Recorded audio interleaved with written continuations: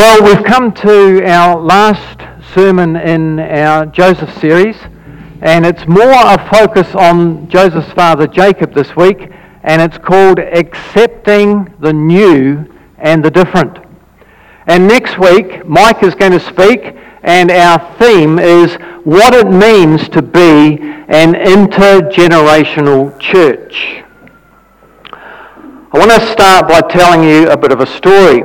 Have you ever completely misunderstood or misinterpreted a situation in your life?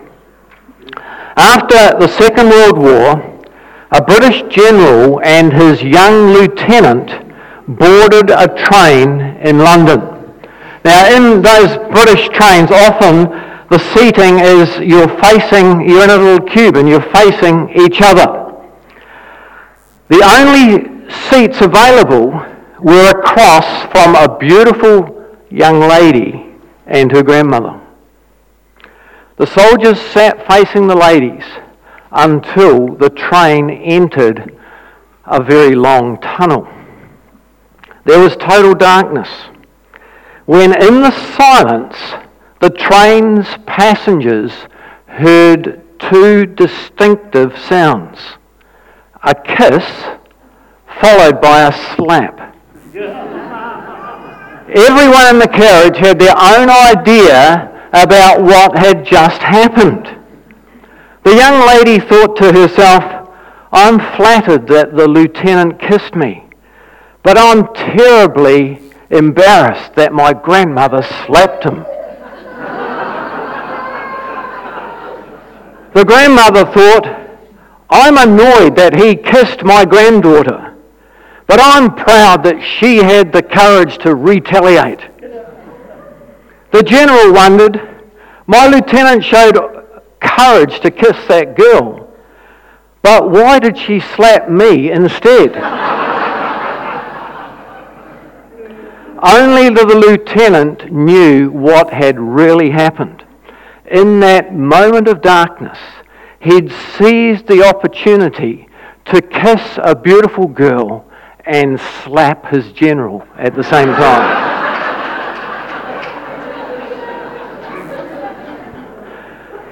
The Christian life can be a bit like that. It's not always easy to discern what's going on around us, and sometimes we can get it wrong. After Joseph and his wider family of 75 moved to Egypt, little more is said about them in the Bible. Over the next 400 years, their family grew to over 2 million people. And then Moses arrived on the scene to set them free from slavery in Egypt and to lead them into the promised land of Canaan. We've got to ask ourselves, why didn't they move back to Canaan after 7 years of famine? They were probably very comfortable in Egypt, and God did nothing to encourage them to move. It was easier to make a living in the Nile Delta than in the barren hills of Judea. The land was fertile, the climate was warmer, there was no snow in winter. And Egypt had the Nile River that didn't depend on rain, whereas Canaan needed rain to rescue them from the dry times. If they'd returned when the famine was over, there would have been too few of them to conquer the people of Canaan and to take the land off them. And so the Jews worked for long hours making bricks for Egypt's building programs. A lot of those pyramids in Egypt were made by Jewish slaves. But today, like I said, I'd like to consider things from the perspective of Joseph's father, Jacob. When Jacob was a young man, he was a liar, a cheat, and a deceiver. But he was also determined to be blessed by God. And so he dressed up in animal skins to get his father's blessing before his father Isaac died. He made out he was the oldest son. His father touched him and felt he was a hairy man, but it was the skins of an animal that he was clothed with. And he stole his brother's birthright in that event. But he also had some absolutely amazing experiences of the presence of God. I want to read one or two of them to you. Let's start with Genesis 28, verses 12 to 15. So Joseph had this dream, and he dreamt of a stairway that reached from earth to heaven. And he saw the angels of God going up and down on this ladder, this stairway. At the top of the stairway stood the Lord, and he said, I am the Lord, the God of your grandfather Abraham and the God of your father Isaac.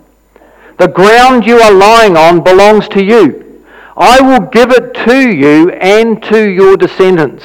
Your descendants will be as numerous as the dust of the earth. They will cover the land from east to west and from north to south. All the families of the earth will be blessed through you and your descendants. What's more, I will be with you, and I will protect you wherever you go. I will someday bring you safely back to the land. I will be with you constantly until I have finished giving you everything I have promised you. Imagine having a dream like that, where God is speaking to you in a dream. But look closely at that second last sentence, where he says, I will someday bring you safely back to this land. We'll discuss that a wee bit later on. And then on another occasion that's described in Genesis 32, Jacob wrestled throughout the night with an angel. He could not overcome the angel and had his hip dislocated. Jacob said to the angel, I will not let you go until you bless me. The angel told Jacob his name would be changed to Israel because he had struggled with God and with men and had overcome. What an incredible experience. Imagine if something like that happened in your life. And so after those two amazing experiences, Jacob probably expected that his life would be filled with God's blessing and prosperity.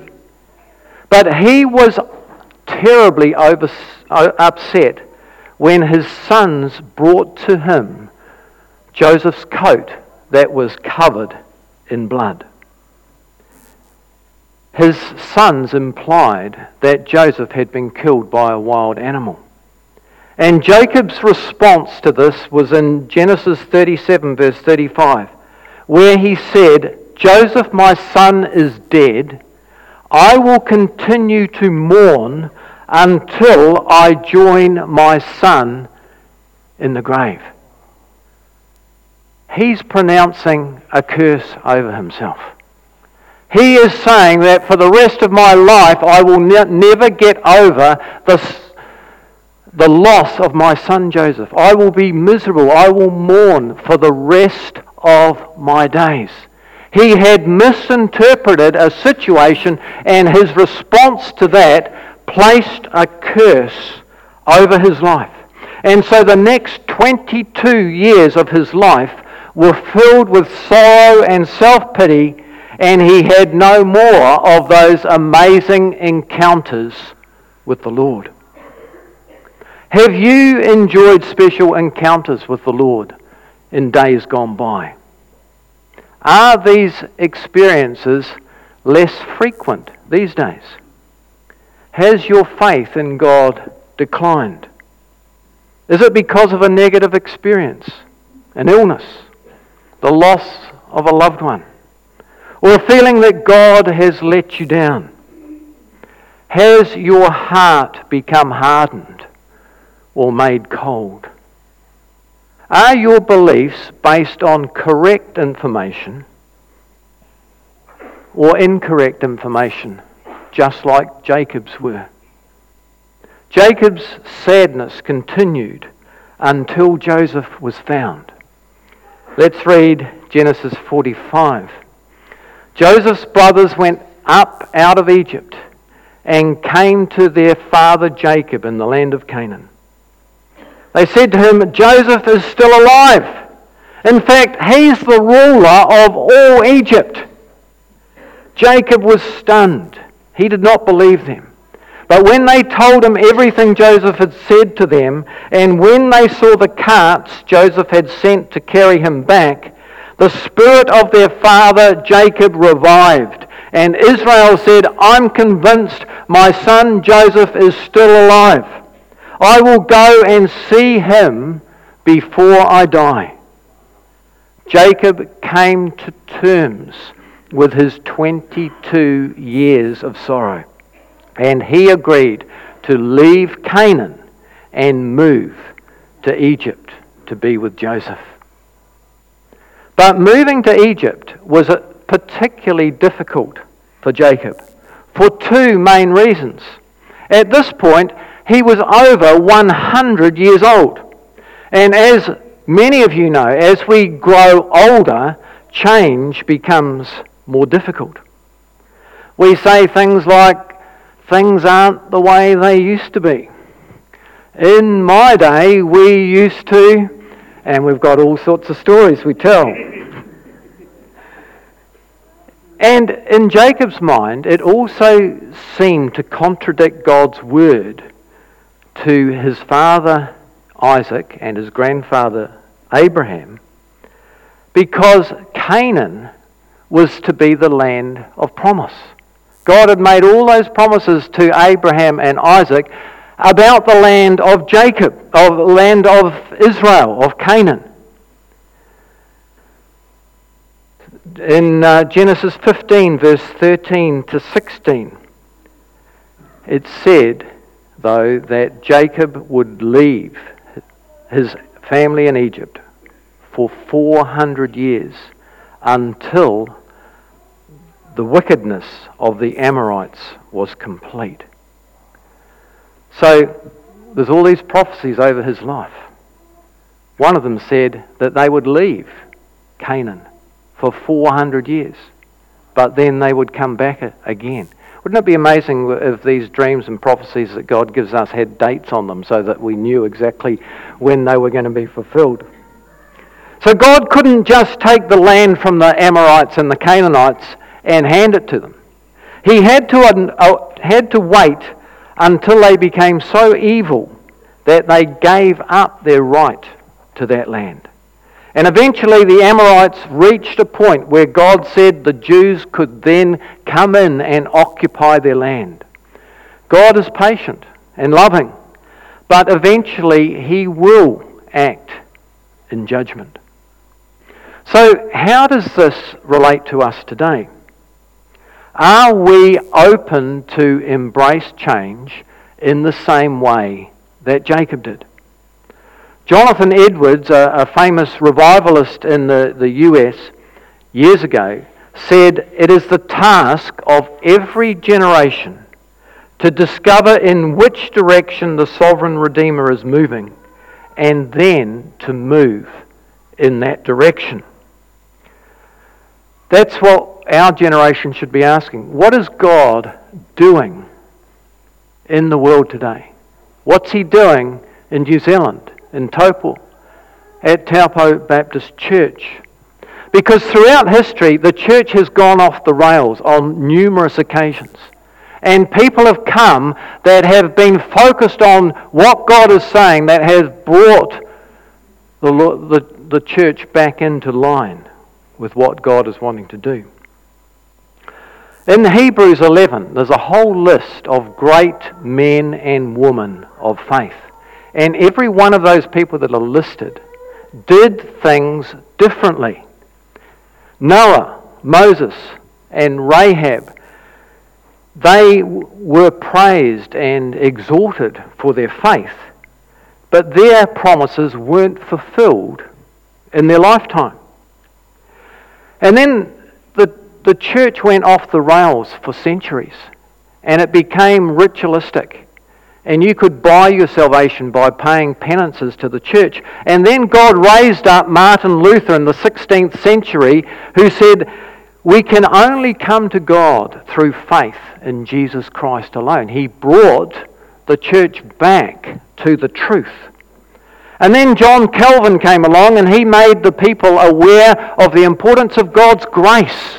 We don't have to earn our salvation. It's a gift to us from God. And then we had revivalists like Wesley and Whitefield. And they focused on a personal experience of God. That in the past, if you were part of a Christian family, then you automatically went to heaven. But Whitefield and Wesley said, no. It's a personal decision. You as individuals have got to declare your faith in Jesus Christ.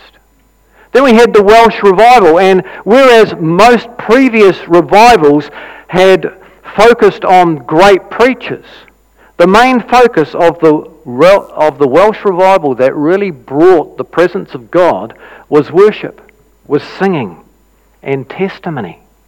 You know, it's so easy to put God in a box and say God's got to do things the way we want. But we need to be listening to what God is saying to us today.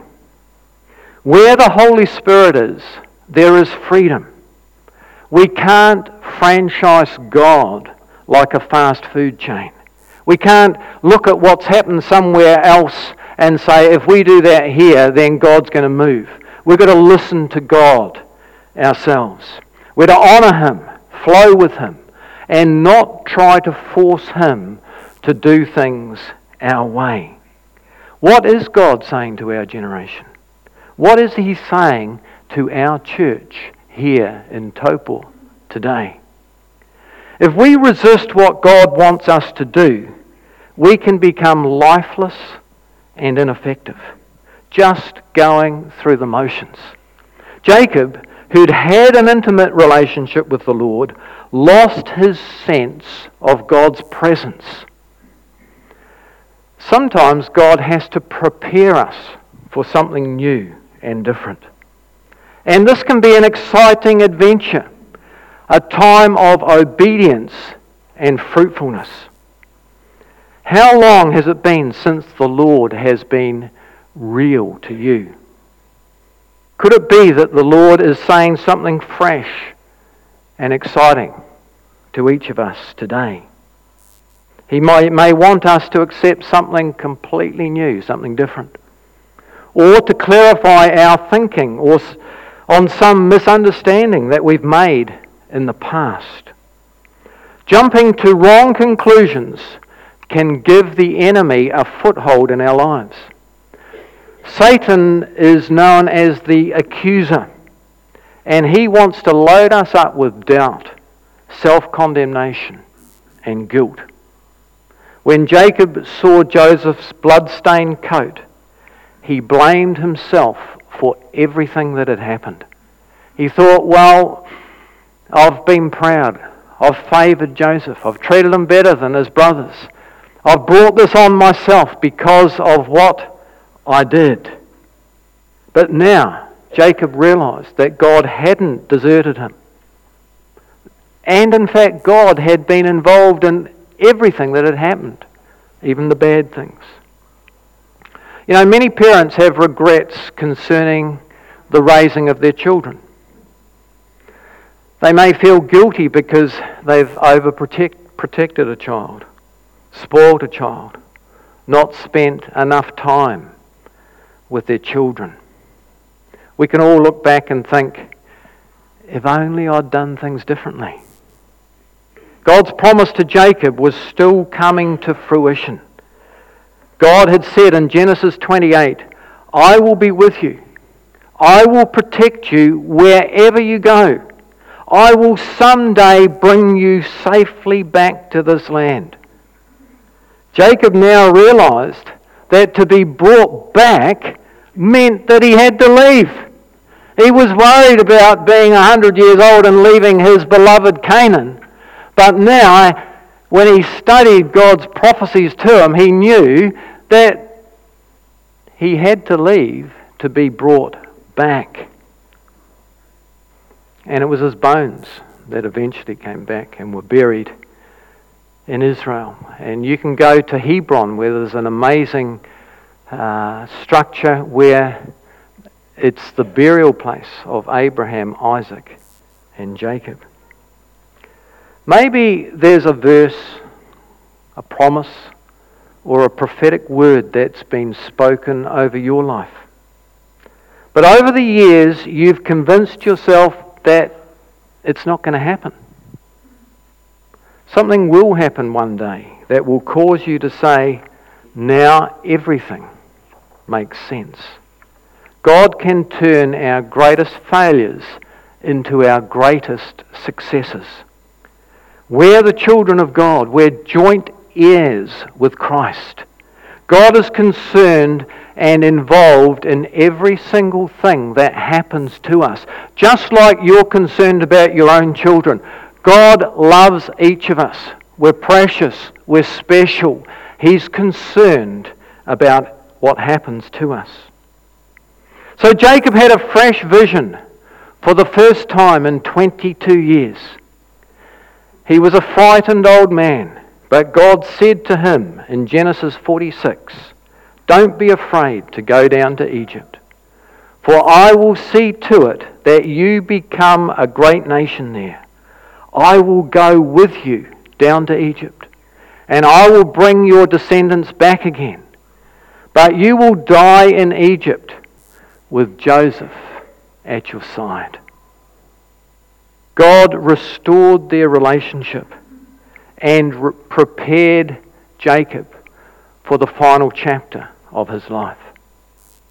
Why couldn't Jacob have just stayed in Canaan?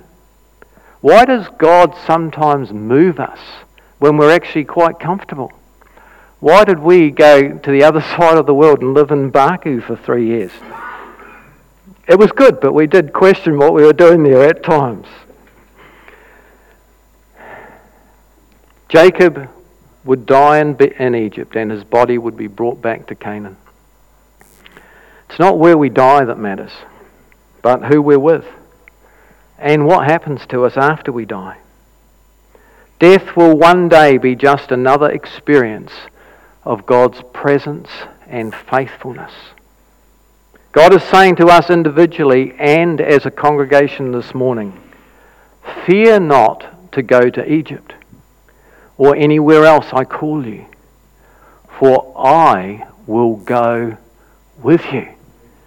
It's the amazing thing about hearing God's voice, because if we hear Him and we obey Him, He goes with us.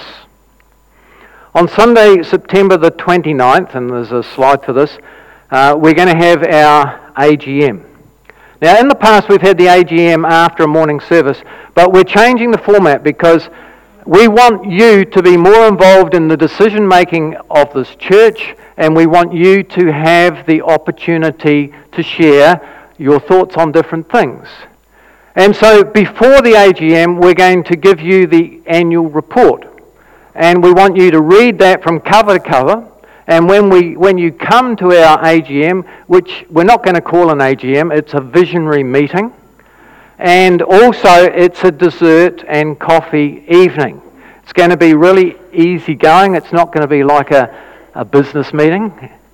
But we will go through that report, and if there are any questions you have about any of the reports, you can ask those questions to the coordinator or leader of that particular ministry. As most of you know, we are considering plans for an upgrade of our facilities, and we will consult with you about that. But don't jump to wrong conclusions like Jacob did. Don't assume that we are going to encumber the church with a large debt. We have other options available to finance this. But let's move forward with an attitude of humility, reverence, praise, and expectation. Let's identify any barriers or misconceptions that may hinder our progress and our relationship with each other and with the Lord. Like Jacob, let's renounce any careless words that we've spoken and break their power over our life and over our church. Let's acknowledge the Lord's sovereignty and reaffirm our desire to follow Him today. We have an exciting future ahead of us as a body of believers as we walk in step with Him. Let's pray. Father God, we welcome your presence, and we pray that through your Holy Spirit we will become all that you have called us to be. Lord, give us faith and confidence to face the future in the knowledge that you are with us to lead us and to guide us. Amen.